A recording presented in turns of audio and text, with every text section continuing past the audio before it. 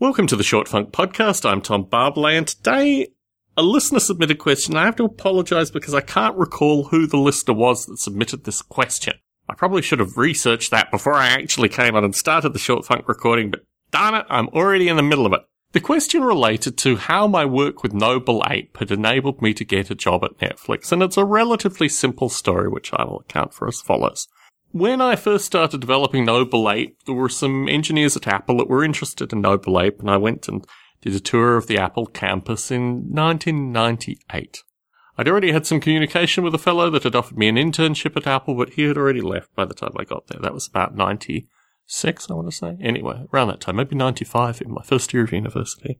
These engineers at Apple championed the graphics technology at the time, which was called, I can't even remember, Psi, which was like a Greek character. I'm not sure if that actually featured in the Rushkov article, but a fellow by the name of Douglas Rushkov wrote an article about my work, which got me back to the US, but didn't get me back into Apple. The next stage of the Noble Ape-Apple relationship occurs in 2003, where two engineers, Nathan Slingerland and Sanjay Patel, picked up the Noble Ape simulation because it was able to compile on all the compilers for the Mac at the time, the princely number of 3 compilers, but yet it was pretty amazing by their standards that it could compile on all 3 compilers.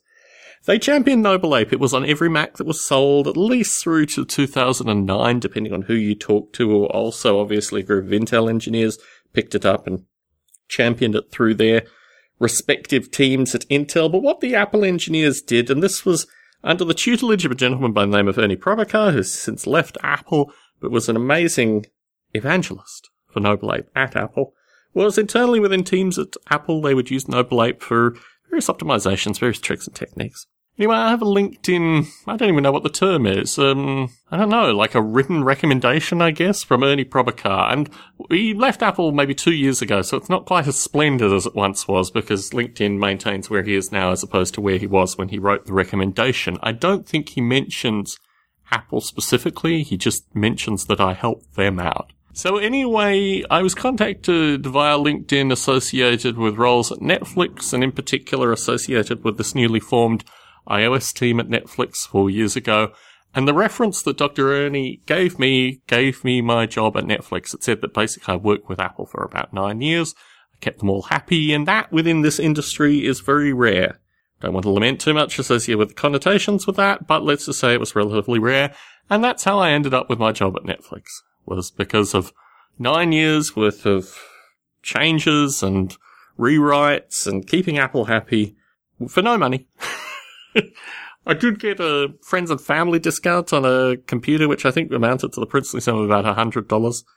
So, yes, it's one of these curious things that sometimes in doing things for no money, you can actually get rewards that are far greater than anything you could possibly imagine. And that's really happened with me associated with the movement from developing Noble Ape to being at Netflix. Tom Barbalet in San Jose, signing out.